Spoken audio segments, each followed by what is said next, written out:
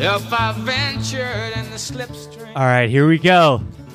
Inside Golf Podcast, U.S. Open, betting picks with Pat Mayo. Before we bring on Pat, we are presented as always by RickRunGood.com. My full deep dive on Brookline is live in there right now on the site. My DraftKings article will be up there on Wednesday morning. If you got any questions for me, you can also hit me up all week over there in the Slack. So be sure to sign up today using promo code Andy. That's the important part. You can get the week-long pass for just $7, and we'd love to have you be part of that community. Other quick reminder, doing a big cash / Scotty Cameron giveaway this week. All you've got to do, 5-star rating and review on Apple Podcasts. It takes about 30 seconds generally, and for that 30 seconds of your time, you'll be entered into a draw for your choice of $200 in cash or my beloved Scotty Cameron, if that's what you'd prefer. So make sure to leave your email or Twitter handle in the review.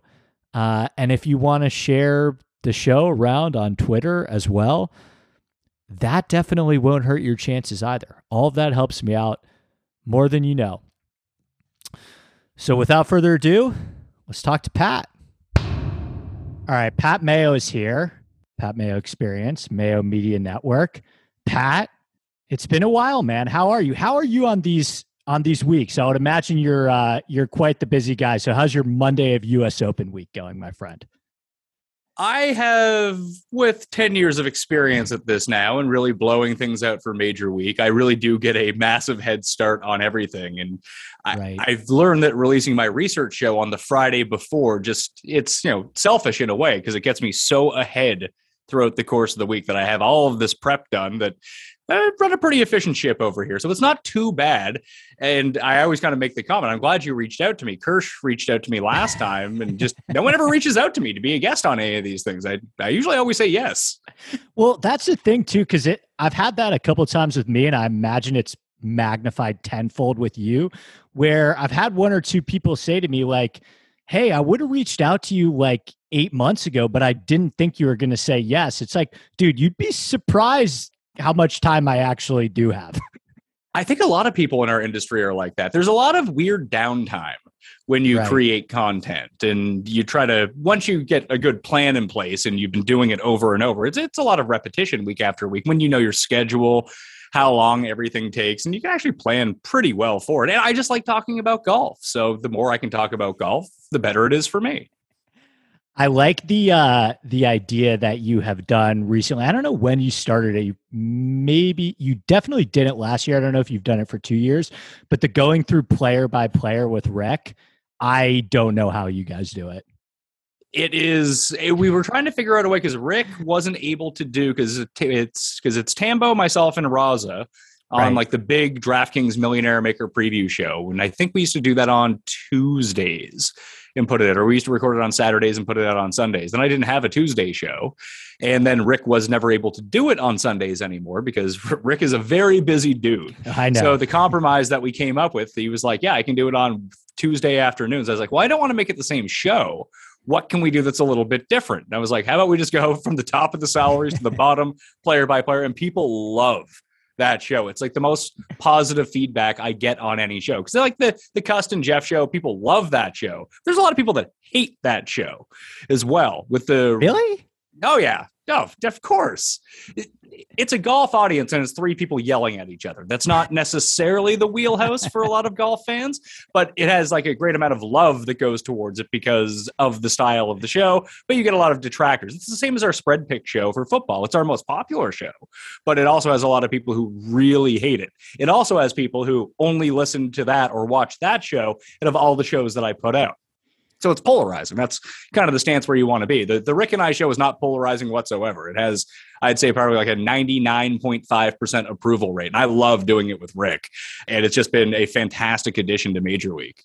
Well, as you know, there's no real way to win, because I kind of got my start going super in depth with like the numbers, right? Like my podcast started out, the lane that I found was, okay, I'm going to take my love of architecture and apply that to gambling, right? Because no one's really going deep into the architecture and applying that into gambling.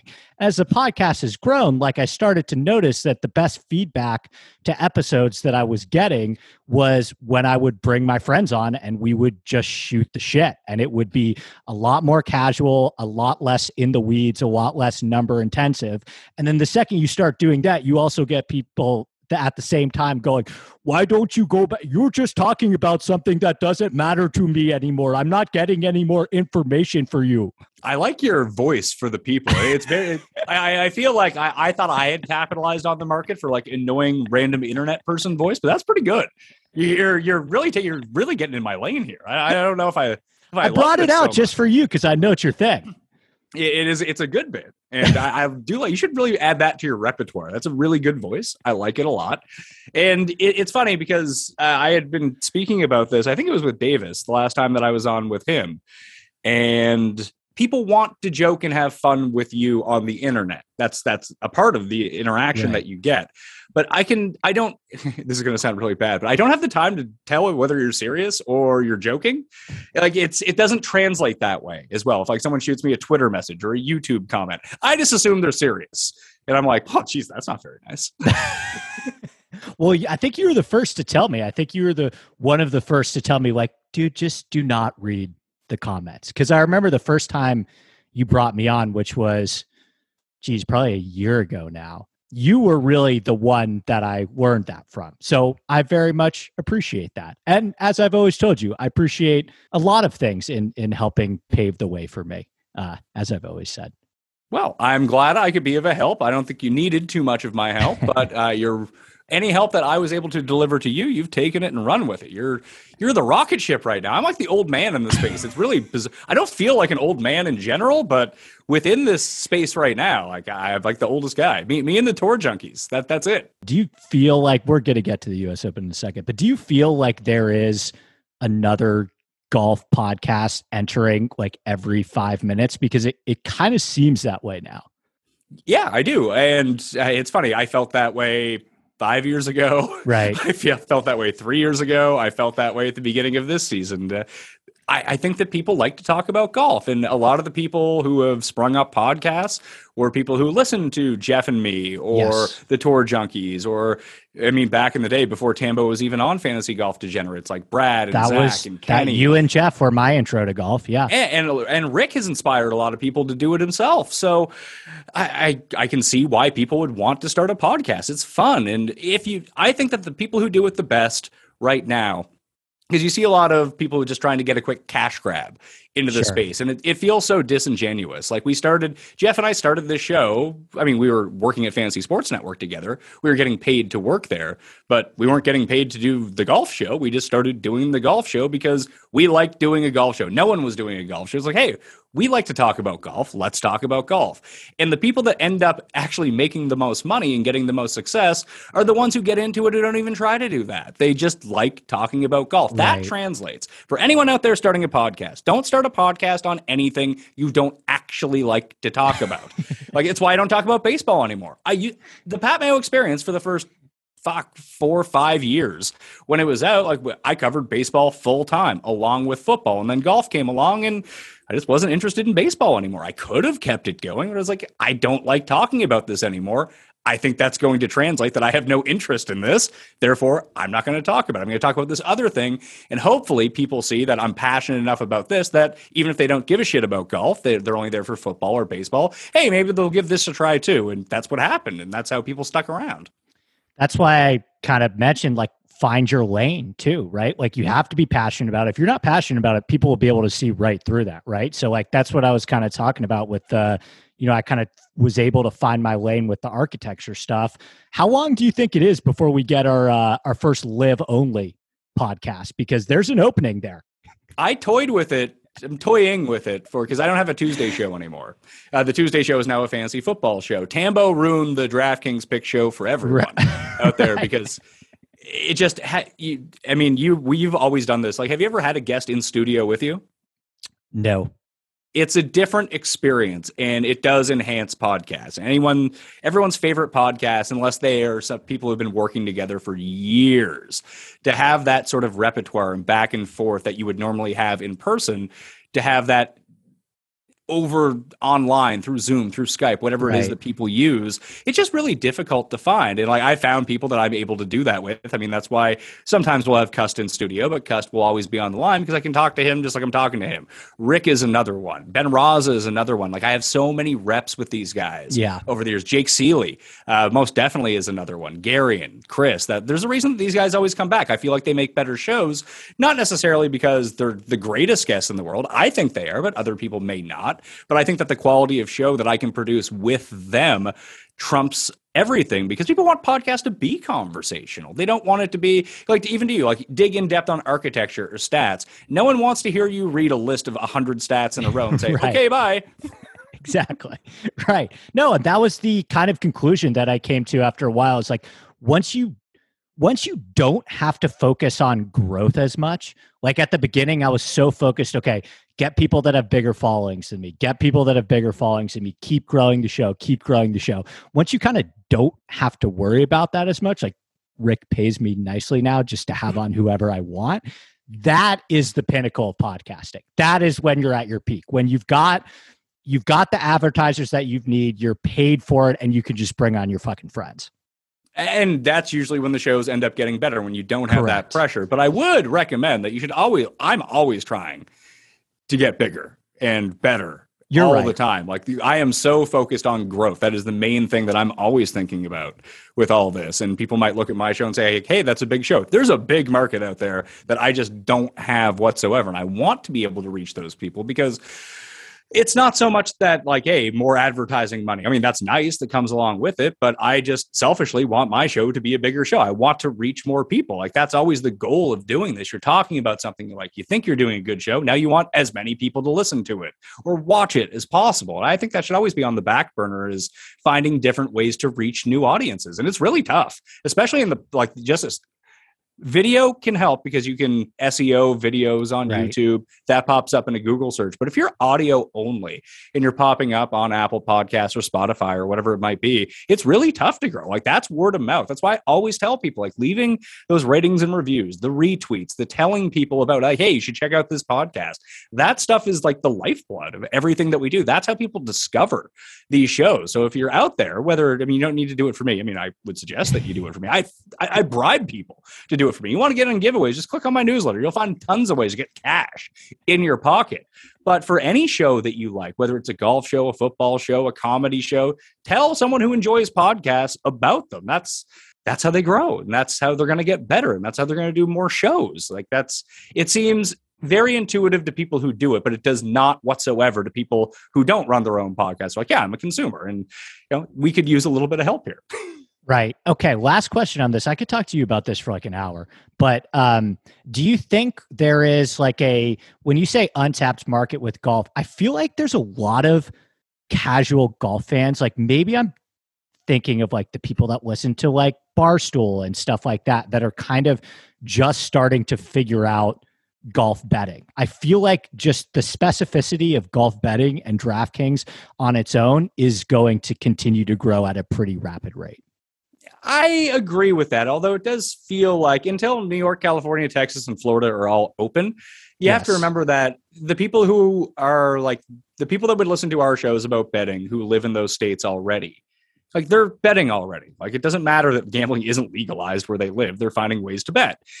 It's when those markets open up, it then triggers and, okay, this is fine now for the rest of the people to come in. But I just look at like Brandel Chambly as like 250,000 Twitter followers. Like, I get that he's on Golf Channel, but that's the audience that I'm talking about. Like, people who like listen to him and follow him.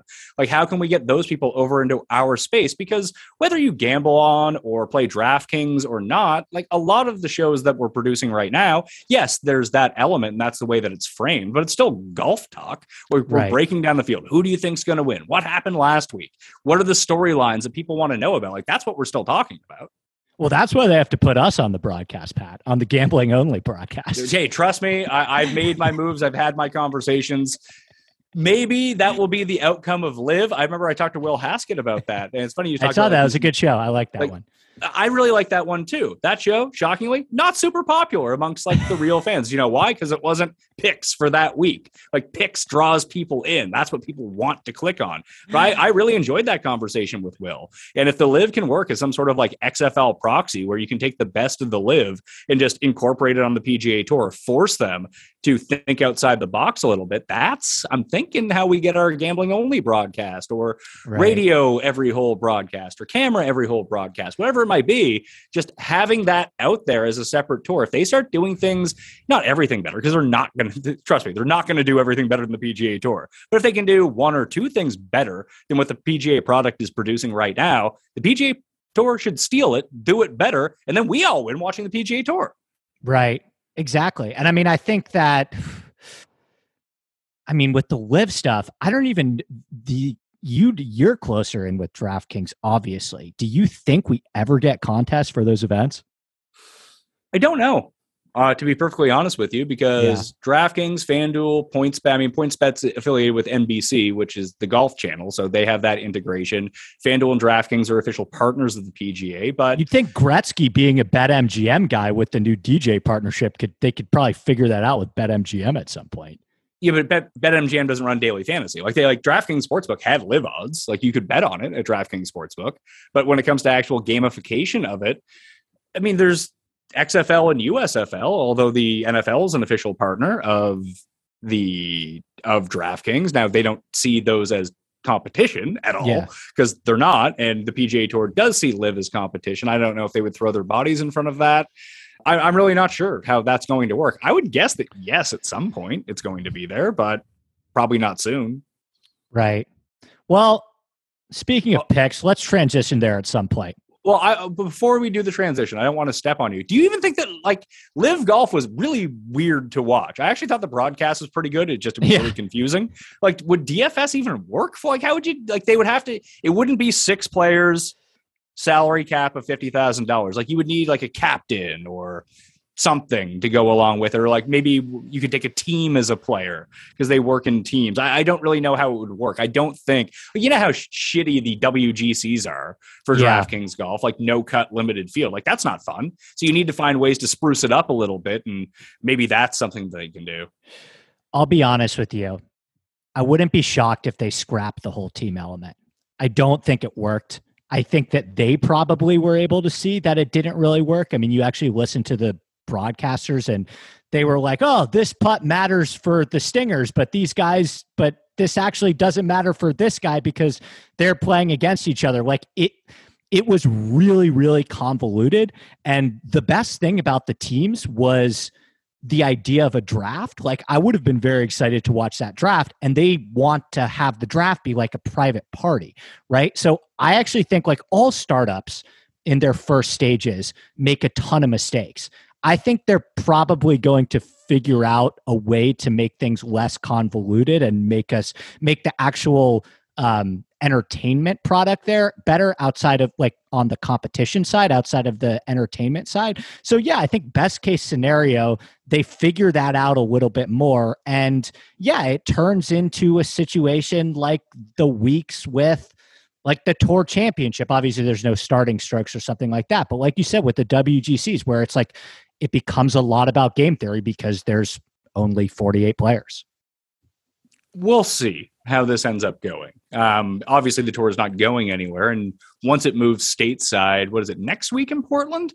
Then we'll see how things go then. Like, will they continue to average? I tuned in on Sunday on YouTube. There's like 100,000 people watching, which I thought was like a lot more than I thought that number would be. I have no context for that. Was that good? I feel like that's good. I feel like that's good too, considering the average golf fan who tunes into like CBS to watch the PGA Tour is like 300 years old, that they probably don't know how to find the Live Tour on YouTube or Facebook or whatever it may be. So I think that's a pretty good number. But was that just, it was like week 1 of the XFL back in the day did giant ratings. And then week 2, not so much. And then week 3, literally no one was watching anymore. Right. And that's the predicament that Liv is going to have with themselves, is like so many people tuned in for the spectacle aspect. But once you get past the spectacle aspect, how do you keep people? Well, you could say you keep people by the fields continuing to get better, which I think they are beginning to. Obviously, the Portland one's going to be a lot better than the previous one. And now they've got I think they made a big mistake, the USGA. Well, not a big mistake, because maybe their whole view of it was to look at it like, we don't want to make this a total sideshow for our players. But did you see some of the pairings that came out this morning? I liked it. I mean, this is the best. There's a reason that the USGA didn't ban the live players from playing in this tournament, because it's big time ratings for them. Like, the USGA operates independently from the PGA Tour. Having these guys there is newsworthy. People are talking about this. This is a hype US Open. How are these guys going to play?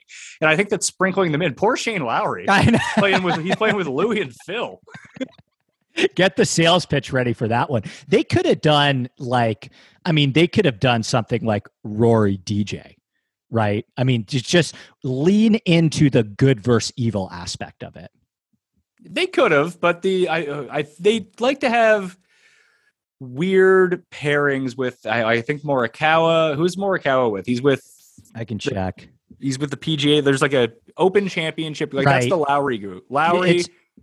It's Morikawa, Rahm, and James Piot who won the most recent USAM. So you're right. They like to do stuff like that.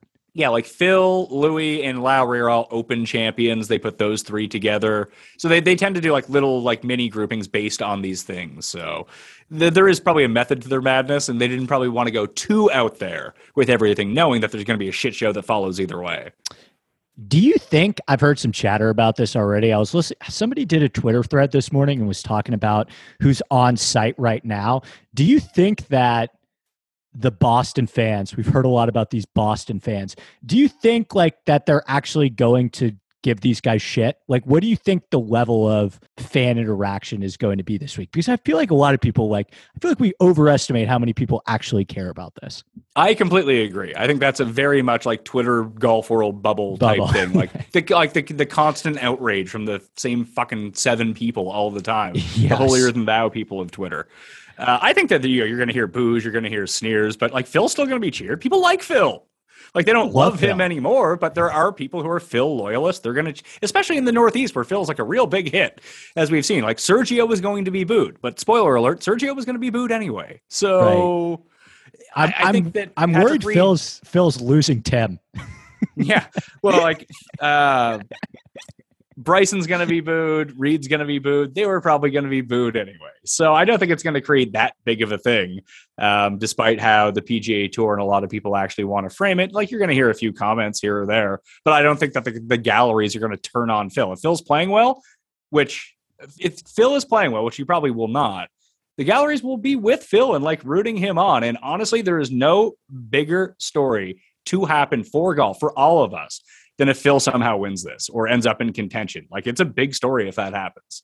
It's huge. I mean, I think if I was to rank them, I would say, like, what do you think the ideal final group is? Phil, Rory. Yeah. Phil, Rory is the ideal final group if you could do it. And have like a few other live guys in there. Like, if it was like Bryson, if Bryson was somehow in the final 5 groups, DJ was in the final 5 groups, Louis, and then you had like your PGA Tour heroes. So you had like Justin Thomas and Scheffler, Finau, even like, hell, just throw the 3 people who were in the final group of the Canadian Open. That couldn't have worked. It almost seemed rigged how perfectly that worked out, that you had basically your 3. I mean, Spieth being there would be, Spieth instead of Finau would really be the answer. But Finau was massively popular anyway. For the guys in that field that week, like Scheffler is a big name, but he's not popular like Finau is popular. He's just a guy. Like Thomas, I mean, is Thomas even as popular as Tony Finau? People love Tony Finau. People love Tony Finau. I think JT, I mean, but was he top 10 in the PIP? Maybe. JT? I think so. I think he was. I don't know if Finau was. I mean, that's the funny thing too. Like, they lost number 3 and number 7, I think, or number 2 and number 7 in the but we don't know how that is calculated. We don't. Like, was Dustin Johnson really inside the top 10? I find that very hard to believe. I don't know about I know Bubba was, I guess. So Bubba's another name that's going. I mean, I thought DJ was the perfect guy to go, because DJ is just going to get up there and say, I'm here to play golf. And like, he's just going to move on. Like, I don't think he cares. I don't think he cares what people think about him. I don't think he cares what people say. And I actually think, I mean, are you playing any of these guys? Even in DraftKings, like of the live guys, who do you probably have the most interest in? Louis. 100% Louis at $7,400. No one's going to use any of these live guys. That's going to be a Gooch 75. None of these guys are going to get used. No, I really don't think so. I mean, if you had the guts for DJ, I don't. Like, he's going to be like 3% owned. And it's Dustin Johnson. I just released a Twitter thread that has some fun Dustin Johnson stats in it, who absolutely kills U.S. Opens every single year. Like, he's one of the best U.S. Open players of all time. He has the win, but even just year after year, the consistency that he has at this event, like 19th, 6th, 35th, 3rd, miscut, 1st, 2nd, 4th. Like, that's a pretty good run over the past 8 years at the U.S. Open. Is he that guy anymore? Probably not, especially with the hassle that he's going through right now. He hadn't played a bunch of golf, although he looked okay at the first live tournament. Like, he was fine. But Top Louis, 10, yeah. But like, Louis actually got no heat for this whatsoever. Like, even when you see like Westwood got heat and Graham McDowell got heat, I haven't heard fuck all about Louis. He is just there. People are like, yeah, look, Louis, he just wants to be on his firm. He wants to show up and play 10 times a year, and he wants a bunch of money. Perfect. This sounds great for Louis. But he's another guy who absolutely destroys the U.S. Open. He's been fantastic over the years. And look, he's $7,600. That's the same price as Sung Jae, who is the most Andrew Kirst player of the week, which is not great. Yeah, we'll get there on Sung Jae. But like, of the guys in that range, like Keegan's going to be popular on DraftKings. Sung Jae, Tommy Fleetwood, Mito, Homa, Connors, Davis Riley, Harold Varner. These are all guys that people want to use this week. And my eyes just keep looking more and more. And I like all those guys. But then I see Louis sitting there. It's like, what's Louis' ownership going to be? Let me look at Fantasy National right now. How many people do you think? What would you guess Louis' ownership is in the $15 Millie Maker? 4%. Yeah, he's rating it on Fantasy National at 5.5 or 7.5% right now. Is that more than Gooch? I can look too. It's basically the same as Gooch, right? But I think it's actually lower than that. I think that people who use the site are. I don't know whether they're sharper or not, because like, I could say that I'm sharp, but I'm not sharp. I would win more if I was sharp. But I at least see the notion there that like, oh, here's a guy who's good that's going to be lower owned. Let me star him. So I think that more Fantasy National users would be on Louis than probably your general public. 4,400 lineups have been generated so far in Fantasy National. Dustin Johnson is in 3% of them. Victor Hovland, by the way, is in 4% of them. Cameron Smith's in 5% of them. That's crazy to me. I mean, it is, but it isn't. There's a reason. Like, here are the low-owned guys above $8,000. Hatton 3%, Horschel 7%, Brooks 4%, Cantlay 9%. Yeah, he'll probably be around there. Dustin 3%, Hovland 5%, Morikawa 7%, Cameron Smith 6%.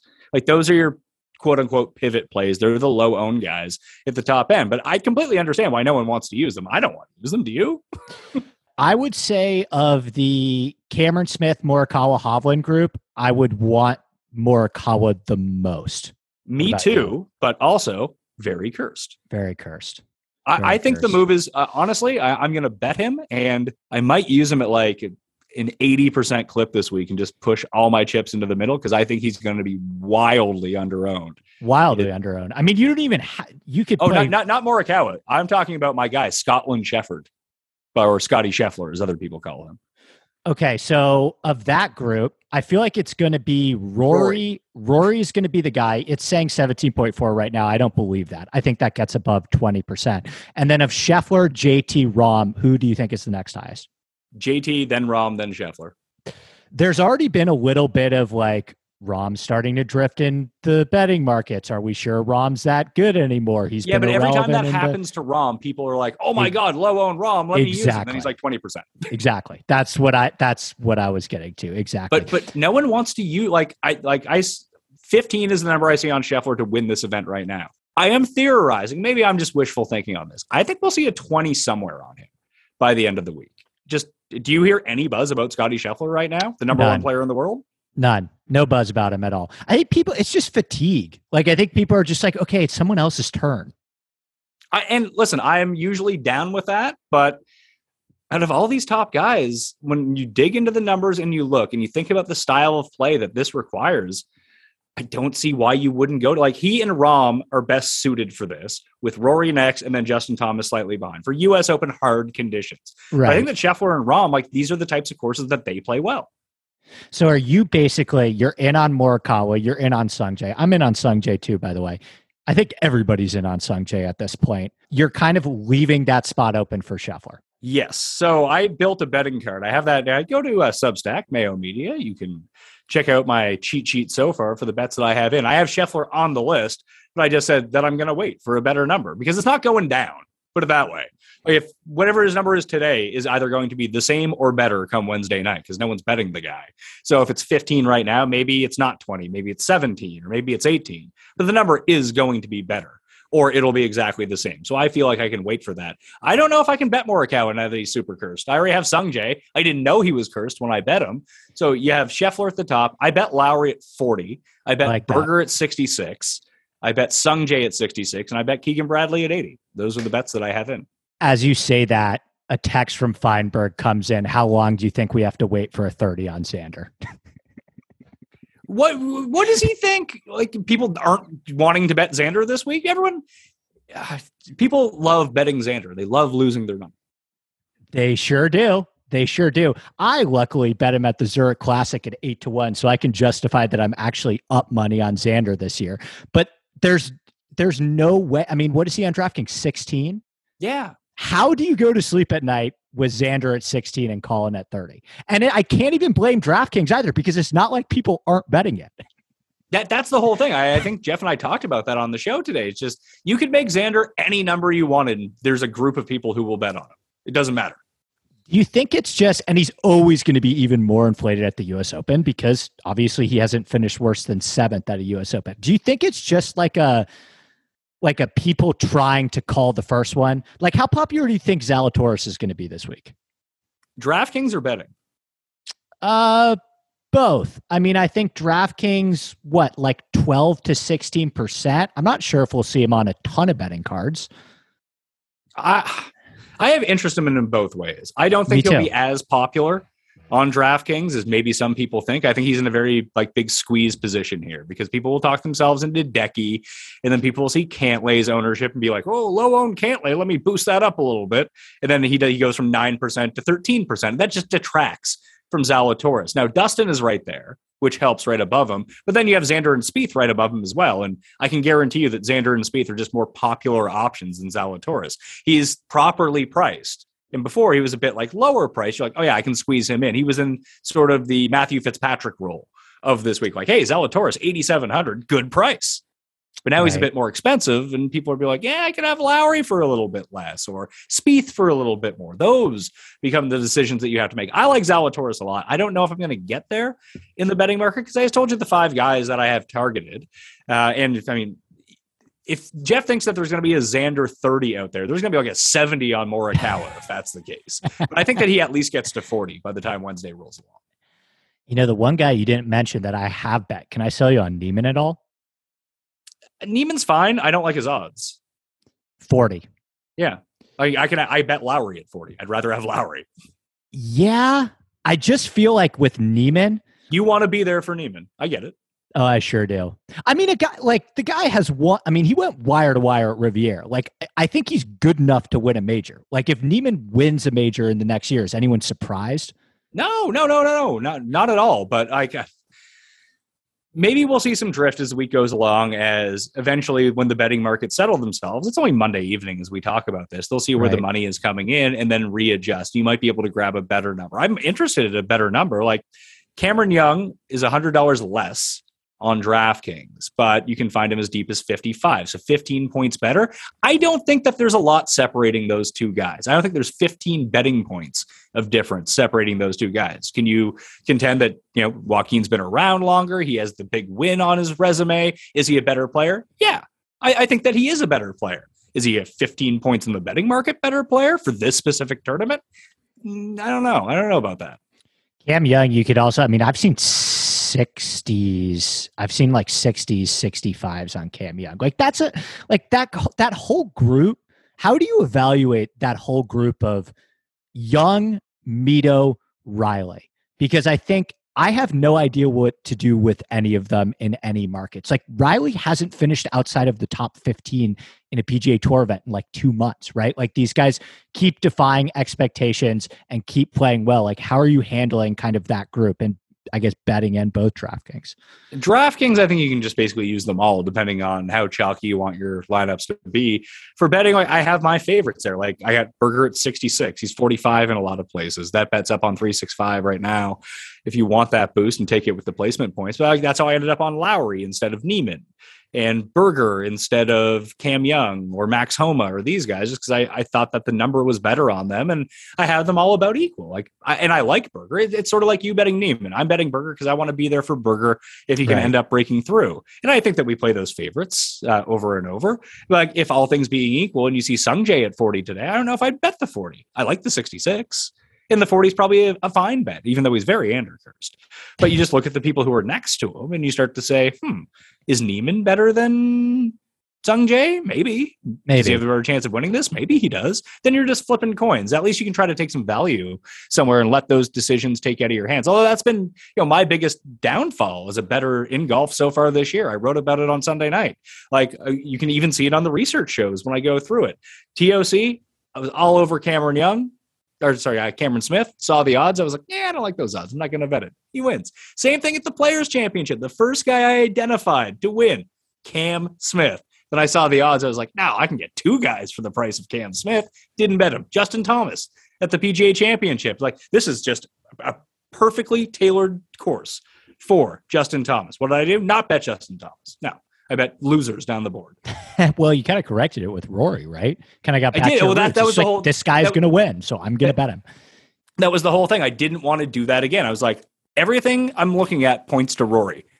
I'm just going to bet Rory and just go with it. Like, why not? I lose every week anyway. And like this one obviously has to be a much bigger bet when you're betting on someone 11-1 versus 50-1 or 100-1. So you have to make a real investment. That's why I only had 4 bets last week, because when you bet the top of the board, one 11-1 player is 3 33-1 players, at least how I structure my bets. So, you can either have 3 of the 33 guys or you can have 1 of the 11 guys. And I was like, screw it. Everything's pointing to him. I'm betting him.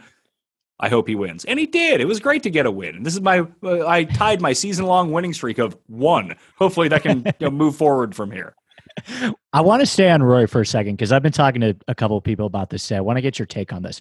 Do you think that Rory winning and kind of being anointed now this white knight of the PGA Tour and the PGA Tour's hero, and now suddenly he vaults into a top 3 storyline this week? Do you find that good or bad for his chances this week as somebody that's holding a double, right? Yeah, I am holding the Rory double. That would be very nice. I even have an auxiliary bet on the same bet for a friend who wanted me to put that on it. So my account will be overflowing. I'll have to give some of that money away to the person who made the bet along with myself. I don't think it really affects anything, to tell you the truth. We can try to psychoanalyze these guys as much as we want. We don't know. Maybe it's a good thing that Rory likes being the center of attention. Maybe that fuels him. I mean, 1 week into it, seems like that's the case. Or if he plays, it's all outcome related, because we're never going to know. Are we? Like, if Rory plays poorly, is it because he was the center of attention? It's because he had a fucking bad round. Yeah, exactly. I mean, and if you take everything out and you just look at how Rory, like on the golf course, and maybe this is recency bias, prisoner of the moment, because I watched all of that round, it was the best that I've seen Rory in quite some time. Like, even you look at like when he won the CJ Cup, like it felt like he was piecing things together a little bit more. Like he lost strokes on approach that week. This week, now he's getting to the point, like he's gaining strokes all across the board. He's figuring out the wedges. He's like dead arming wedges. It's funny with Rory like walks differently when he's playing well. Like he puffs his chest out. Like you can just kind of see it. And that was the first I've seen Rory like that in quite some time. It was basically said there was 2 other like recent, I mean, even by recent, it was a while ago. The 2019 Canadian Open, when he shot the 61 in Hamilton on Sunday to win by 7, like he had that vibe to him. And we used to see that a lot. Like when Rory would win, he would do what he did on Sunday, and there would be no one in his stratosphere. At least Finau and Thomas played well to keep up with him. Yeah. But when he did it in Hamilton, he just annihilated the field. He's done that 2 or 3 times. He's done that sort of outcome twice at Wells Fargo. I think Patrick Rogers and Webb Simpson. Yeah, he also won a U.S. Open by 8 and a PGA Championship by like 7. Yeah, the one at Congo was, I just remember how difficult. It was like he was playing a differ't course. It was incredible. Just he was sticking. It was wet conditions too. Yeah. You'd think that other people would have done it, but when he gets hot, like it's why I always refer to Siwoo Kim as sort of like the homeless man's Rory. Because Siwoo does the same thing. When you see Siwoo win, obviously it's far less frequent, but it's a lot like what Rory did. Like every recovery shot that Rory had on Sunday at the Canadian Open, he stuck it to like 4 feet and made the putt. That's what Siwoo does. Like when he wins, he just hits everything to 2 feet and taps it in. You're like, where is this the other 94% of the time? How does this just happen out of nowhere? And you never know when it's going to come. It's just kind of crazy. But the fact that he was hitting those wedges so well, which has been, I mean, everyone's talked about it. That's been the downfall of his game, is that he puts himself in these great scoring positions and he cannot capitalize. When he is 104 yards away from the hole, sticking it to 17 feet ain't cutting it. And that was not the case on Saturday or on Sunday. It was just, I am putting this to 3 feet and I am making this putt. We are not leaving this to chance. If he can do that again at the country club, he is going to win. But is that a 1 week blip? Has he found something, or does it just revert back to somewhere in between last weekend and what he normally is? Because if it reverts back to what he normally is and he's not hitting every fairway, all of a sudden those up and downs on the par 5s from 100 yards aren't for birdie, they're for par. And if you don't have a good putting day, now you're making bogey and you get yourself into a big hole, and then it becomes a problem. So when you're betting on Rory, you're betting on the upside, obviously, that he's going to do all these things well. But I think you have to throw some cold water on it. It's not like we're just etching his name onto the very creatively named U.S. Open trophy and just going on with our lives. That's not how golf works. To put it in perspective, he gained about 20 strokes to the field that week. Tony Finau gained like 18. When he won the Northern Trust, he gained like 14. Jordan Spieth won a tournament earlier this year at the Heritage, gaining like 12 and a half strokes. So like Finau and JT like all played well enough to win the tournament and win like 75% of the tournaments that happen every week on the PGA Tour, and Rory would just completely outgun them. Sure, but I mean, you have to take that with a grain of salt at the same time because they're playing different courses. You can only judge back them end up of this against the course that you were playing. Right. Yeah. Yeah. So Heritage played tougher. It did seem like there was some sort of, I mean, the rain overnight helped at St. George's, but the course, the final 2 days, did not resemble the course the first 2 days whatsoever. It's almost like they told the organizers, like, hey, there's this other tour going on. People want to see some birdies here. Let's water this down and put the pins in a far more accessible location. There were some pins on Thursday and Friday where if it didn't go in the hole, it was 13 feet past the hole. Right. That was weird. I don't know what it was like I think it played like over a stroke under par the last day, and I think a stroke and a half over par the first 2 days. I think with Rory, like you kind of already have, are you good on the double being your exposure to Rory? Or is this the type of situation where you feel like you want to go there in DraftKings too? Because I'm having a difficult time You're good with it? I'm good with it. I'm going to use Scheffler. Who had a good week at the Canadian Open, by the way. A great week.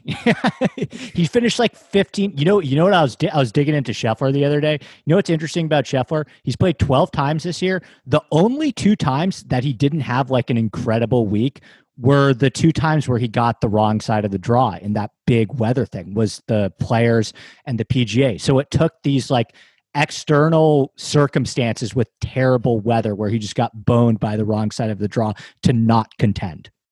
Yeah, gained almost 9 strokes tee to green last week, lost a few strokes putting. Even the Byron Nelson the week before the PGA gained almost 9 tee to green. It was almost like a mirror week of what happened. He came 18th and he came 15th. And these are, C- Scheffler efforts at this point, and he's doing that?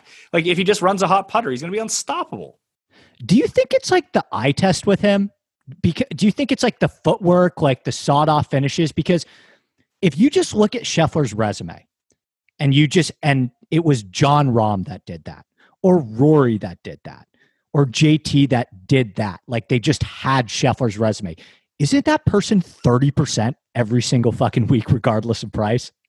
Yeah, but I think it's where it's so new, and now and like Rory is a different element to all this because Rory's 30% like every week anyway. Right. Like regardless of how good he's playing, people will be like, "Yeah, but the upside of Rory is the best upside of anyone." And I agree with that. When all of the players come and they shoot their A+ games, I think that Rory is the best player. I don't think it's close. Well, I mean, it is close, but I think that he is on a level above everyone else. It just he so rarely gets to that level that you only see it once every 2 years or once a year, whatever it might be. It just Scheffler is such a roller coaster at the same time too. Like, yeah, it's the footwork, it's the spraying the ball all over the place. Maybe he got really lucky at the Arnold Palmer Invitational because he drove the ball very poorly that week, but the approaches were so good, and that's why I like him so much here. Is that the rough was thick that week? He was behind trees that week. His ability to power the ball out of the thick rough and get the loft on it, not have to bump and run it, and feel comfortable trying to make that 17-footer for par that he doesn't make them all, obviously, but he makes enough of them that you notice. And just of all the top guys right now, he's the one that does that the best. I think there are certain players Zalatoris is another one. The more you ratchet up the difficulty and the higher the score is going to be, the more I think that they feel like they're in the mix. I think Scheffler's like that. I think that obviously Will Zalatoris is like that. I think Cameron Young is weirdly like that. Right. In a way, Neiman is like that. That the harder the course... Rahm, yes. I mean, all these guys are good everywhere. Like, I want to make that point too. But there are certain, like, if you're going to swing the balances a little bit, Rahm is exactly like that. It, like, very rarely is he going to go out and win a -26 event or even a -20 event. But if the winning score is -5 or -6 or -3, those guys are looking really good all of a sudden. Did you see they put out the over-under prop for winning score? They have it at -3.5. Does that surprise you? I saw that. I think the winning score will be like -5. I'm not going to bet it. I think it's going to be like Winged Foot, right? Where it's like two guys are yes. Yeah, 100%. Two guys finish this tournament under par, but like one of them gets to -5 or 6. Absolutely. I'm kind of on the same page with you. It's like one or two guys are going to be right in that mix to be -3, -4. And then by the end of 72 holes, one guy's -5, one guy's -2, and a bunch of guys are at even and +3, that kind of thing. Is Wolf in the field this week? I don't believe that he is. He's getting ready for Portland next week. Right. I'm surprised if you finish top 5 in a U.S. Open, you don't qualify, or is he choosing not to play this week? He played last year in the U.S. Open on that exemption, didn't he? Oh, it's not multiple years? No, it's just you get the 1-year exemption if you come inside the top. I think it's top 10. Maybe it's top 5. But if you win, you get the 10-year exemption. Right. Longer down the board. So you mentioned you have some interest in Keegan. Like, is there anybody, I don't know, we'll say 80+ that you think can actually win this tournament? Let me go take a look at the current odds. I mean, List, Siwoo, and Woodland. I would throw those guys into the mix. I like those guys. You know what? List is another guy who's like that. The harder the course, the better he plays. Yeah. Now, he can put himself out of the tournament. We do know this. But if you just look at the places where he's done well in his career, they've all been really difficult tracks. And he just doesn't make enough putts anywhere to compete at a -24 event. That's just not his game. So like even when he competed in Houston, that was a more difficult swing season track. He played really well at the PGA Championship at Bethpage. He won at Torrey Pines. He almost won the Heritage. He lost. He's been good at Quail Hollow before. Yeah. PGA National is another place where he's competed. So it doesn't matter if it's long or short, just harder tracks tend to be more of his jam because you have to make fewer putts. You have to make the same amount of putts, but you don't rely on 17-footers for birdie going in, and people are going to generate fewer birdie opportunities this week. So they're just not going to put up a ton of those numbers. A lot of those are going to be par putts, but the hope with List is that his overall tee to green game and his short game, it's really good. And I think it's really good. It's underrated. It's so underrated because he's such a bad putter. You're like, oh, he sucks. His short game sucks. No, his putting sucks. The chipping is fine. And that's a real asset in something like this week. You can find Luke List at 210 to 1. Yeah, I saw a 200. I'd want to play him with the placement points just because I don't think that he's going to win. So if he can squeeze out a top 8 for me, then hell, it pays 50 to 1. That would be fantastic news. Like that's what he paid me out at Bethpage when I bet him there. Who could win this? There are names like Frankie Meets, 190 to 1. He showed some signs of life. Molinari? Yeah. Yeah. I mean, he showed up on Sky's list of Sky. I put it in my newsletter tonight. Sky did a list of, he took every hole that's playing over par this season on the PGA Tour and found out who the strokes gain leaders were on those holes. It's Lowry, right? It's Lowry by a lot. Yeah. It's Lowry by a lot, but Molinari is weirdly on that list. Did not expect to see his name. I got it in front of me now. Lowry, Rory, Rahm, Berger, Schauffele are your top 5. Okay. Zalatoris, Fitz, JT, Sungjae, Burns. Aaron Wise is up there. Cam Young, Keegan Bradley, Scotty Scheffler, Luke List. Mito, Neiman, Hovland, Cam Smith, Connors. Max Homa, Molinari, Spieth, Fleetwood, Brian Harmon, Kurt Kitayama, Gary Woodland, Morikawa, the Gooch. The guys over 100 that I could actually see winning, the only guys, Kokrak at 130. I don't see him winning this. You don't see it? I would say Munoz has a better chance of winning than Kokrak does here. I like Munoz's game for this place. Do you like it more than Woodland? No, but I'm clinging on to Gary shows up and he's old Gary again. Right. I think in theory, Patrick Rogers could win. He's not going to win, but like everything that he does, like he's very Luke Listy, except he's not a great around the green player, but he's an amazing putter. What about Reed? Yeah, but Reed's, it's weird. How deep do you see Reed? Because the best I see right now is 100-1. Do you see better?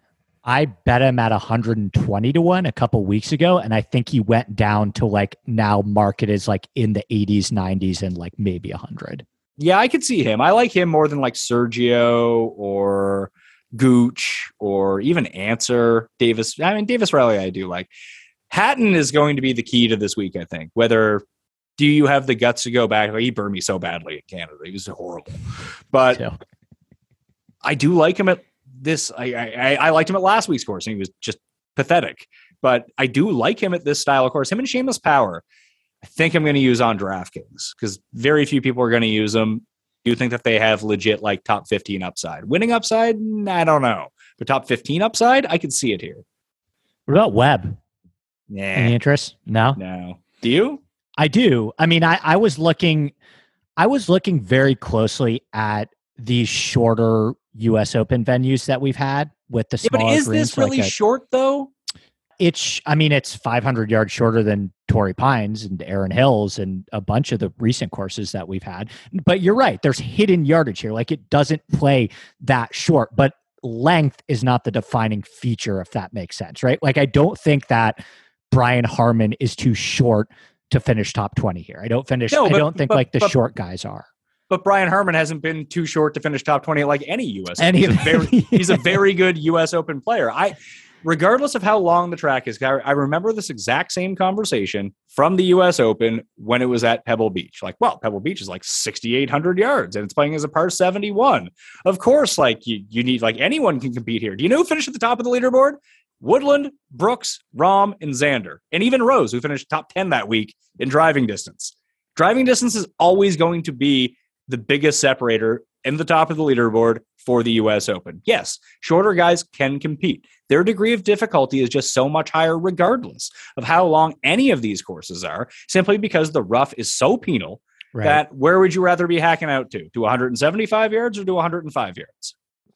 Like short, the recipe for an extremely quick U.S. Open is short and inaccurate, which is why I think like Cam Smith is probably the least appealing to me of the elites. I completely agree. And listen, maybe he'll have a great week where the accuracy gets dialed up a bit and boom, all of a sudden he's great again. I just don't see it. Like even to go down that list a little bit more, like Reevy is the short hitter. He tied for third that week. Then he won the next week at the Travelers. I remember. So he was in the middle of a great run. But other than that, like Louis and Scott, two guys who hit the ball a ton. Stenson, bit shorter. Rory, then you had Chesson Hadley, bit shorter. Then Willett, Wallace bombed it. Victor bombed it. Fitz was an accuracy player. Byung-Hun An, he bombed it. Then you had like Webb, Kuchar, Molinari, McDowell, like the shorter hitter accuracy type guys. But you go inside that top 10, they're all bombers. All of them. That's the thing about, I forgot about that with Hovland, is that Hovland's won the USAM at Pebble. USGA set up small greens, and he was in the mix at that US Open too as an AM. Maybe there's do you buy into the idea of him on courses with thicker rough? Like we know that Southern Hills and Augusta maybe weren't the best situations for him. But I disagree. I thought that Southern Hills was a good situation for him, and I think that the numbers prove that he had no problems chipping. He couldn't putt. And normally he does putt. He was neutral. The chipping was not a problem at Southern Hills. And I think when you go to extremes with Hovland, that's when it becomes not an advantage to him, but I think it mitigates his deficiency a lot. And I agree with you, these USG setups. He gained 1.4 strokes at Pebble Beach around the greens that week. I mean, The key with Victor is that you hope he doesn't miss the greens, but everyone misses a green. So that's implausible to think about. But if you have extreme rough, extremely long, where the good short game players are going to be at a disadvantage just because it's so much harder, or something like Southern Hills where it's just tight lies everywhere that the balls aren't necessarily going to spin the way that you want them to spin, or if you try to use the loft, it's not going to work out. It's so atypical of what you see.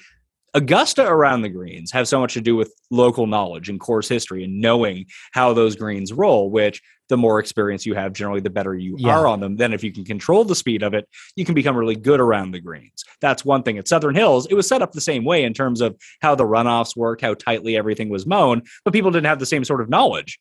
And the greens weren't completely undulating like they are at the Masters. So it just kind of threw it up into the air. And I think that you're right. The USGA setups kind of mimic that a little bit, where the rough is so thick around the greens sometimes. The problem I would have with him is the bunkers. There's so many bunkers around these greens that he's just legit bad out of bunkers. And you're not getting the ball striking isn't like Hovland right now. He's not like, you're not getting that peak. Of course, it can obviously flip, but it's been like since like the Players, since we've seen like peak Hovland ball striking. Yeah, he had that run basically from the Genesis through the Players, and he hasn't finished better than T21 in any tournament since. Yeah, I know, because I bet him at Memorial and Colonial. That was not fun. Is there anyone we missed, Pat? Is there anyone you're dying on? Like anyone that we didn't give enough airtime to? Well, I have the bets. I have more bets that I can make with the card that I've constructed. And like, it comes down to how big is that Morikawa number going to get? Because I'm a sucker for Morikawa. I can't help myself. And the guy's amazing. And it's not like his Memorial experience was real chipping and putting related, which he won't win if that happens again. And it's Tim's birthday. We've seen it flip enough times with Morikawa, like short game, that as long as the driving and approach are fine, he can figure the rest out from time to time, especially in these big moments. Like he was, fourth last year at the U.S. Open, losing strokes putting. So it's not the craziest thing in the world. And his profile of slightly above average length, excellent accuracy, best irons in the world, it's a pretty good recipe for a U.S. Open when you really kind of boil it down. And it's not 76.500 yards like you mentioned. It's not going to be as long as it was last year. Maybe that's an advantage for him. Maybe it's not, because he hits his long irons so well versus the rest of the field. Either way, so you have him. I have real interest in Spieth. I think Spieth could win this week. His driving's been great. It has been great. I don't know if the thing with Spieth that I struggle with is, first of all, with the longer irons, he's still it doesn't mean he can't compete on longer courses. Like Augusta, you have your fair share of longer irons too, but I think the roadmap for Spieth at Augusta is a little bit different because, as you mentioned, there's just so much local knowledge involved. With Spieth, like the U.S. Open that he won at Chambers Bay was a very different setup. Like that was when the USGA was experimenting. That almost played more like Carnoustie than it did like Brookline. It was like these wide fairways, super firm and fast, exposed to the wind, a lot of like kind of just open championship creativity vibes, which you're still going to get some of here. But I know the numbers are good. I think you have to be dominant off the tee to win a US Open on these USGA setups. And I still don't know if I trust it. Maybe you don't trust it, but the numbers would suggest that you should trust it. He's been amazing. And he's not that short either. Like that's the thing with Morikawa and Spieth. They get talked about as they're short because they're shorter than the other elites. So like in that group of elites, they're the shortest. But like Spieth and Morikawa, they're like fine. They're like average off the tee in distance too. Yeah, I'm looking up Spieth right now. Spieth has been longer than... Why is it being set up like that? I don't like that one bit. Scheffler. Oh, my God. Get it together. Get it together, Fantasy National. Let me sort this properly. Okay, here we go. Where is Spieth? Spieth is 60th in driving distance in this field over the past 36 rounds. That's above average. There's 156 players out there. That puts him in line with, like, just for some context, that puts him around Shane Lowry, Patrick Cantlay, Mito, more than Pereira, more than Munoz, more than Fleetwood, more than Cam Smith. Morikawa is 67th. Like, that's not that much different. And Fine. when we take a look at, like, the average when it comes down to it, we try to boil it down that way. And look who Spieth is around. Where is Spieth here?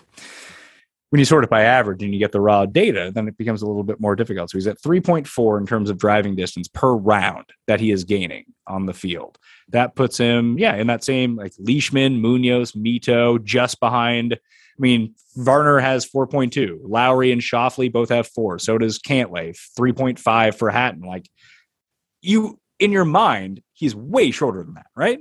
Right. Yeah, no, it's always like, it's just compared to the other elites, right? You put him in the context where he is in the betting market and the DraftKings pricing, and you look at all the guys stacked up next to him, and he's shorter than those guys, but he's fine. He's fine off the tee, like, he's average.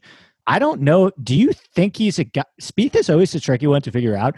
I feel like people in our community are kind of off him, but then you always have that public love for him. So it's like, is he the type of guy that, like, what would you put his ownership at? Over, under 15? Over. Just because the public sentiment on him. No, because I do think there are a lot of people in our community that just look at the overall numbers. Like, do you know who's number one tee to green over the past 24 rounds? Jordan Spieth. He's better than Rory and JT in that. Maybe that was just for the board. We did the boards on Saturday.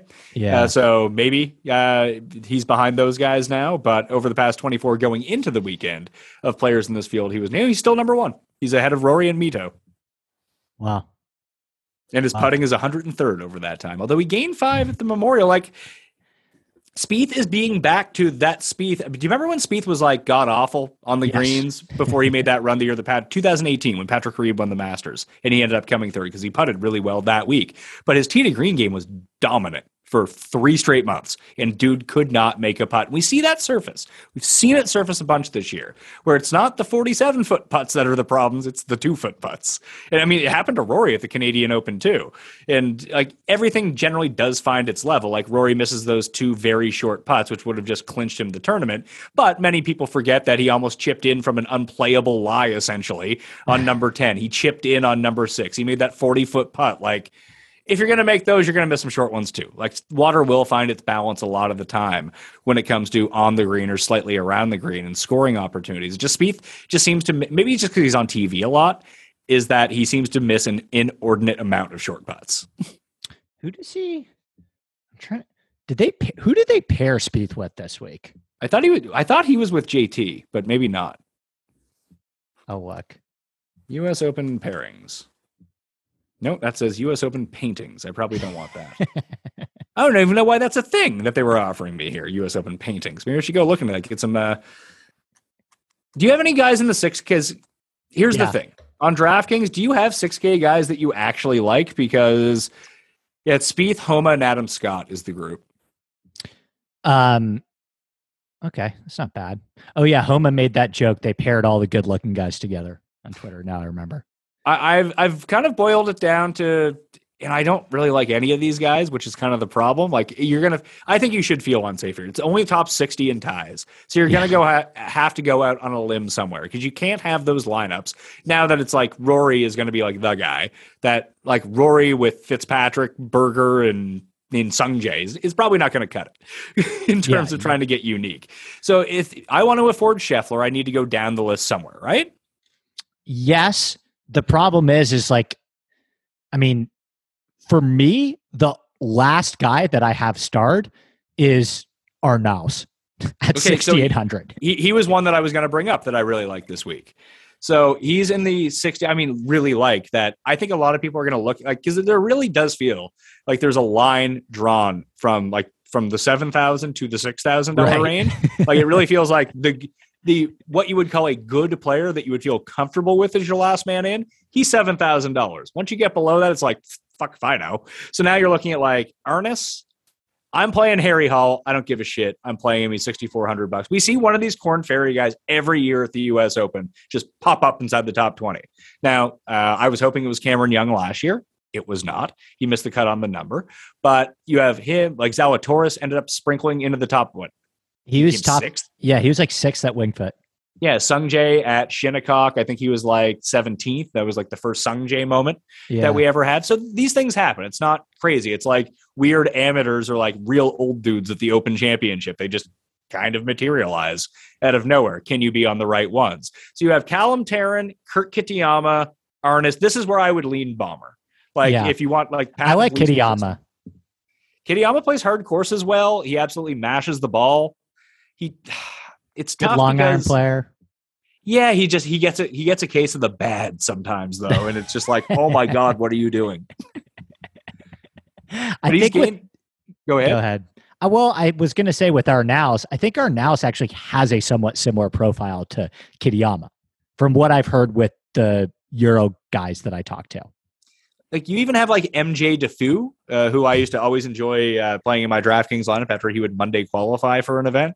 South African dude, he pounds it off the tee. Like his driving distance gained over the past 36 rounds is marginally higher than Luke List and Will Zalatoris.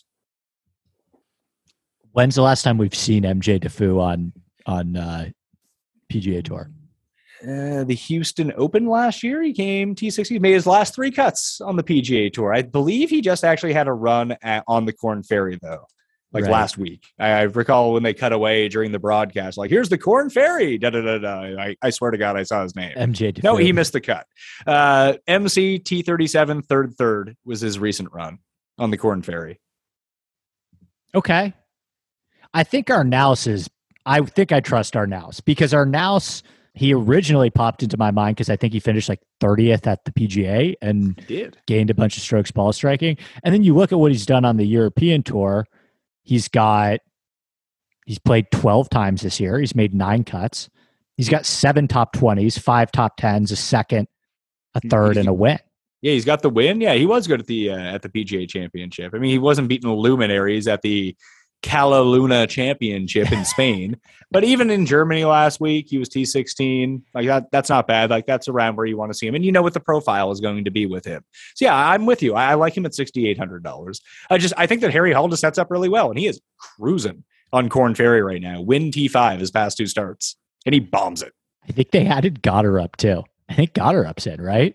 Yeah, Gotterup is actually in his 6 weighted rounds, is 3rd in driving distance in this field. I did it last week. I got sunk with the Gotterup ship. Was it PME Open? He was 20% in that one, right? He was 20% in the $200 single entry too. Yeah. I did not. Did I have my $200 single entry team? I don't think that I did. I think I had like some other jabroni who sucked. Yeah, Bryce Garnett. Good call, Pat. Ryan Fox is playing. I always liked me some Ryan Fox. I'm okay with Ryan Fox. He hits it a long way as well, right? Yeah, he bombs it. I think, he came T54 at the PGA Championship. Another guy who gained like ball striking wise was great. Couldn't chip, couldn't putt. But he might be damaged goods after what happened to him. I think it was at the Dutch Open, whatever the week was after the PGA Championship when he was on the 17th team as a minus 5,000 favorite to win the tournament and lost. I remember that. Yeah, everyone was losing their mind. He ended up losing in a playoff, I think, to Victor Perez, who actually, I've heard a little Victor Perez buzz. Well, he won on I'm really upset my guy, Adrian Meronk, didn't get into this field, the guy from Poland. He's the most consistent guy in Europe. And he looks like the biggest goober on earth. He's like 9 feet tall. And just like, he played in the US Open last year, and I think he made the cut. And just like, you see him, you're like, this guy looks so out of place being on like the PGA Tour. But he fits right in on the European Tour. You're like, oh yeah, weird looking Euro guy from Poland. And he's just like T7, T3, tied for 11th, second. Like, he's just very consistent. I actually want to go see how off I am on that in his consistency. He missed the cut in Germany. Before that, 3rd, 6th, missed cut, 3rd, 28th, 6th, 4th, WD. But he was 11th on like the list to get in because he missed the cut. The last guy I'd throw out, is anyone surprised if Mackenzie Hughes finishes T8 this week? Nope. Not at all. But I'm also not surprised because I did the same thing at the PGA Championship. I was like, oh yeah, Mackenzie Hughes. I could see him being top 5 for no reason. He was like tied for 140. Did it at Torrey Pines, basically, right? Like he was in the mix at Torrey Pines. I think he kind of hit a ball into a tree on Sunday because I was there. I may have this wrong, but I think that him and Henley were the final group. They were. And Bland, by the way, was the 36-hole leader. It's I a forgot wild about that. U.S. Open. Yeah, Bland was the 36-hole leader. The only other guy down here besides Hughes, Lucas Herbert has a little bit of that in him, where it's Yeah, just none of this makes sense, but he's there. Yeah, you pair him with Mackenzie Hughes and Spieth. You might as well throw Denny McCarthy into that lineup. Like, he has a profile, put it that way. Yeah. I don't have anyone else. Do you have anyone else you want to throw out there? Let me go down, dude. Just let me see who I have start. I don't think that I do, to tell you the truth. Let's see. Harry Hall. I have Herbert, Arness. That's it. If you could find somebody down here, like the narrative that I already hear building is balanced this week, because I think people love that 9K range. They love Xander. They like Lowry a lot too. So if you can find somebody down here, I think that opens up a lot of possibilities. I mean, that's why when I'm building around Scheffler, I got to go down in here, because there are guys in the 9s and the 8s I still want to play. I don't want to build a Scheffler, Sungjae, 4 guys at 7,000 lineup. Like, I'm not super interested in that. I want to take a shot down here with someone. Got to find out who the right guy is, though. Like, Horsfield, I think makes sense. How'd he do in Live last week? He was a Live guy, right? I think he was top 5. Let's see. That's something to look at, because I put it out in my article on DraftKings, like about Dustin and Sergio and guys like that. Do we have stats? Fifth. No, like they have like greens and regulation and putts per round. So it's like using the PGAtour.com site. Right. Let's see. Yeah, it was Charles, Duplessis, Grace, Uline, Horsfield were the top 5. Otagi, I didn't realize Otagi was Live. Good for him. DJ was 8th. Gooch was 9th. Louis was 10th. Who else is here? Bland was 17th. Is Sean Norris playing? Yeah, Sean Norris is in the field, I think, this week. Disappointing run from Kevin Na. I thought it was a good course for Kevin Na. I bet Hudson Swafford, and he was bad. Well, he was 77 opening round, and he was 73-69, but not a good run for him. He was T30. Kevin Na was T33. So, yeah, the guys who played well are the guys that you would almost expect to have played well, although Schwartzel, I don't believe, is in the field this week. So, yeah Horsfield played fine. Do you think Dustin plays well? Define well, like top 25, top 20? Hey, how about this? Can he win this week? I don't see him winning, no. Okay, Can he win? Yes, but no, I don't see him winning. What odds would you need on Dustin? Because I'm seeing a 50 now on Dustin. No, that's pretty close to it. Yeah, I mean, 50 is enticing. 100% 50 is enticing. I have him starred in DraftKings. Like, if you're giving me a top 30 player of all time at 4%, like, you have to consider it, right? So I'm thinking about it in DraftKings. The question is, I want to find some form of leverage up top, and my initial thought was Hideki. I like Hideki, but I don't know if Hideki is going to be as low owned as I thought he was. Yeah, but you don't need a 3% guy. Like Hideki being 11%. 11%, yeah. I do You think Hideki will be 11? No, he'll probably be more than that. But I think that's what the idea of using Hideki at, quote, low ownership, that's what I would consider like 10 to 13 low ownership for him in this field. Do you think that Lowry's ownership gets out of control? Because I don't think that it will. No, I mean, these guys have to they have to balance out. Like, I think Lowry probably 16 feels about right for Lowry. That's good. I think he's the single best play on DraftKings this week. I love Lowry too. Like for $9,000, he works in any lineup. Whether you want to go stars and scrubs, you can still fit him in. You want to go balance, he can be your third guy in. I just think he works in a lot of ways. You could go you could honestly do like Xander, Zalatoris, Lowry, and still. Here's the thing: a lot of people are doing that. Well, sub DJ in for one of those guys. Sub DJ. Sub DJ in for Zalatoris. Now you're talking about a totally different type of thing. I just don't trust DJ. I think DJ is going to be shit, but that's me. Are you betting him miss the cut? No, I don't know if I don't like him that much, but I didn't even see the miss the cut odds. I bet you they're not giving you good enough odds on it. If I had to wager. Right. Well, Tim's lighting on fire was what? Rory, right? Yeah, Rory can't win, according to Tim. That's always nice. Let's see here. Who do you say is going to win? Morikawa, his miscut is plus 200. DJ is, I didn't see. Yeah, they might not even be offering DJ. how crazy it is. This happened before too with Louis at the PGA Championship. They just didn't offer him. No, there's Dustin plus 135 to miss the cut. Like that's not great. Nah. This is a tournament to take guys to like, what's Cam Smith to miss the cut? Plus he's 2-1 to miss the cut. Like that's a reasonable number, I think. Yeah, 100%. I mean, I think in my opinion, Cam Young is the most likely of the guys above 9 to miss the cut. I think probably DJ just with like lag. Like here's the thing, because we can talk about DJ all we want. Maybe a good pivot play, maybe a good bet at his price. I saw Brooks at 66 this morning. Like no one thinks Brooks has a chance here. That's usually a great Brooks position. Now, I also think that he's not a good play or a good bet, but I've just been so constantly wrong on Brooks over the years that a 4% Brooks at the U.S. Open, like we're going to feel like real knobs when he shoots 6 under in the first round. Who would you rather bet, Brooks at his number or Bryson at his number? Probably Brooks. Me too, I think. Yeah, I just think Bryson's still hurt. The only thing with Brooks is like I can get behind a Brooks in terrible form. Like he had terrible form coming into the PGA Championship at Kiowa and almost won that. The thing I'm struggling with is like now you're just adding the wedding shit into it too. So it's like not only is he in terrible form, but he's also just like he's not doing the things that he usually does, which is like play before these majors and stuff like that. Now you have videos of him dancing with like Ludacris and stuff like that. It's a lot to get past. It is, but the bad form that he had going into Kiowa was completely injury related. Like the guy couldn't bend down at the Masters. We think Brooks is fully healthy. Can we honestly say that we know that Brooks is fully healthy? I mean, I haven't heard an injury. The last time I saw him, he looked relatively healthy on the course. That's more than I could say before Kiowa when he looked visibly in pain. Right. It's weird because he was doing the thing where he was playing before a lot of majors and then he just stopped. Like he didn't play the week before the PGA and he's not playing the week before the US Open. That's what worries me. I don't understand why he didn't join LIV. That seems perfect for him. Yeah, I'll play like 8 times a year. I think he still might. You don't think he still will?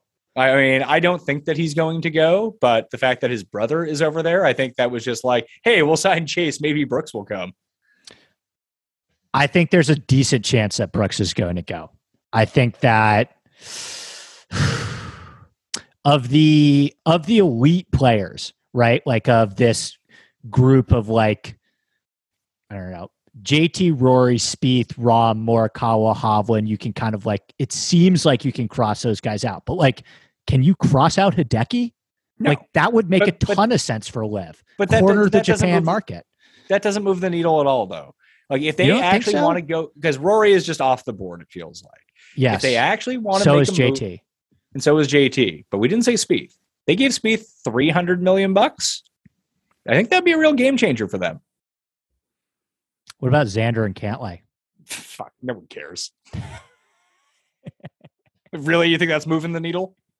2 guys? No, but I did. Like people legit can't stand Cantlay. I disagree with you about Hideki, though. I think Hideki is a huge get for him. He's fucking Tiger Woods in Japan.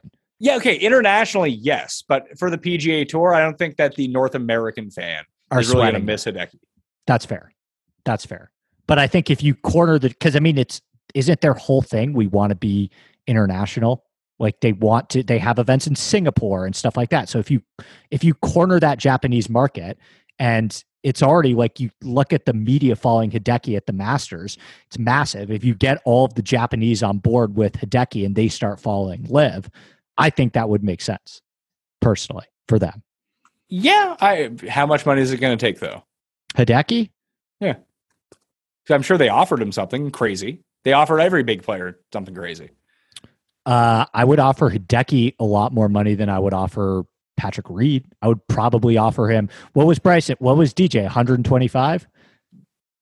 I mean, we think so. We don't know. Bryson, I think, is their biggest get so far, besides Phil.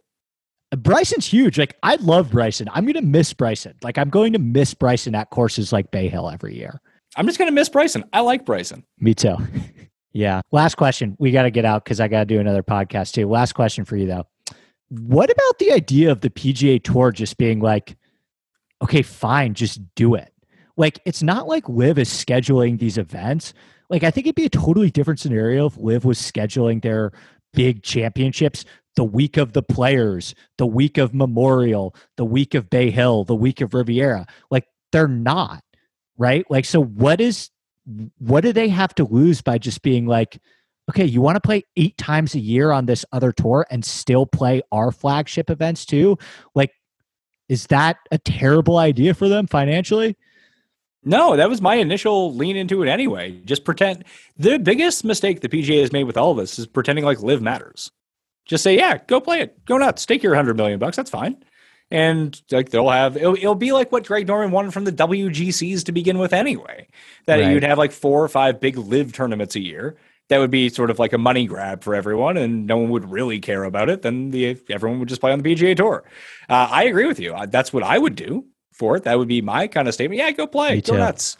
But the thing is, that looks bad for the Shell Houston Open and the RBC Canadian Open. Like RBC. No, but like RBC is a big sponsor of the PGA Tour. Like Zurich is a big sponsor of the PGA Tour. You can't just start saying like, hey, we're punting these events and you guys are supposed to be our partners. They have to protect those corporate interests as well. Yes. And think about how much, like, if the Liv has an event, like Portland is going up against, I guess it's going up Travelers, but like Rocket Mortgage, right? Like that means a lot to, like, they've talked about how that means a lot to the city of Detroit. And it's like, so you can't marginalize those places either, or they're going to get pissed off. And that's a place where Phil played, Bryson played, and Reed played, was the Rocket Mortgage, and Ricky.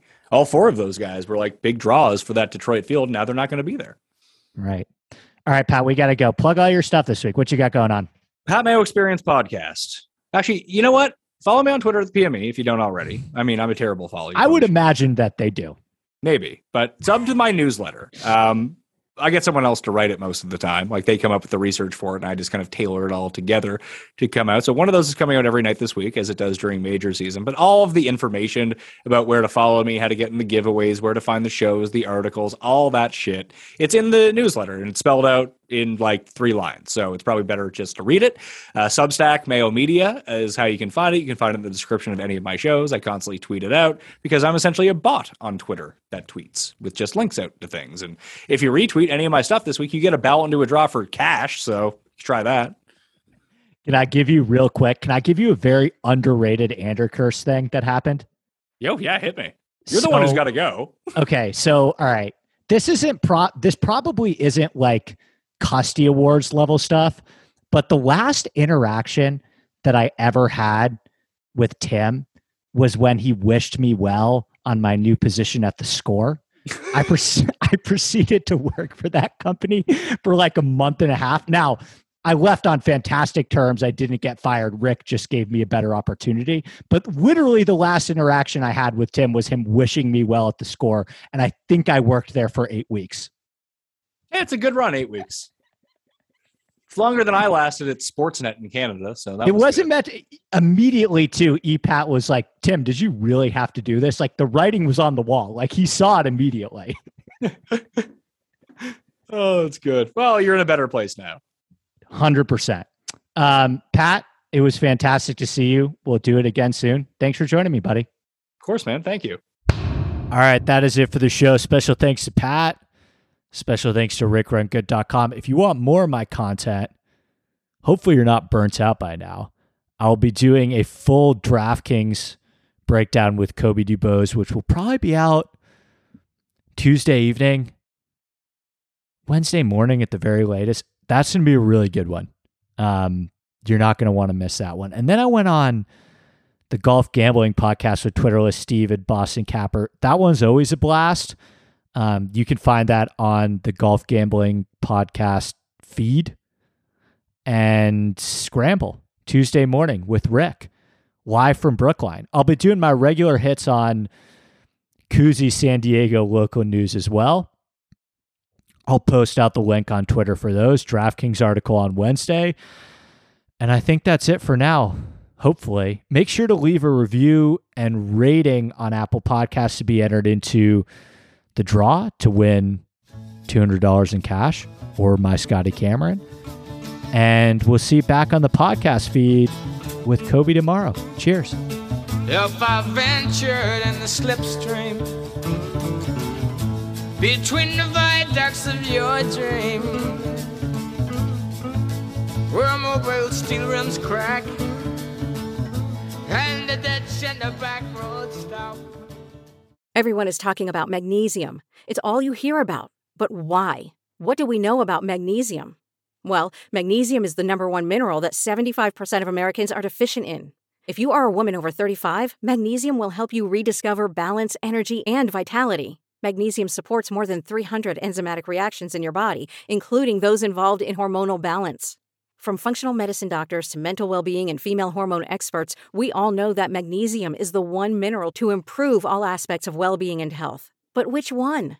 Magnesium Breakthrough from Bioptimizers, the trusted choice recommended by leading experts with 7 best-absorbed forms of magnesium to ensure your body receives the support it needs for overall well-being.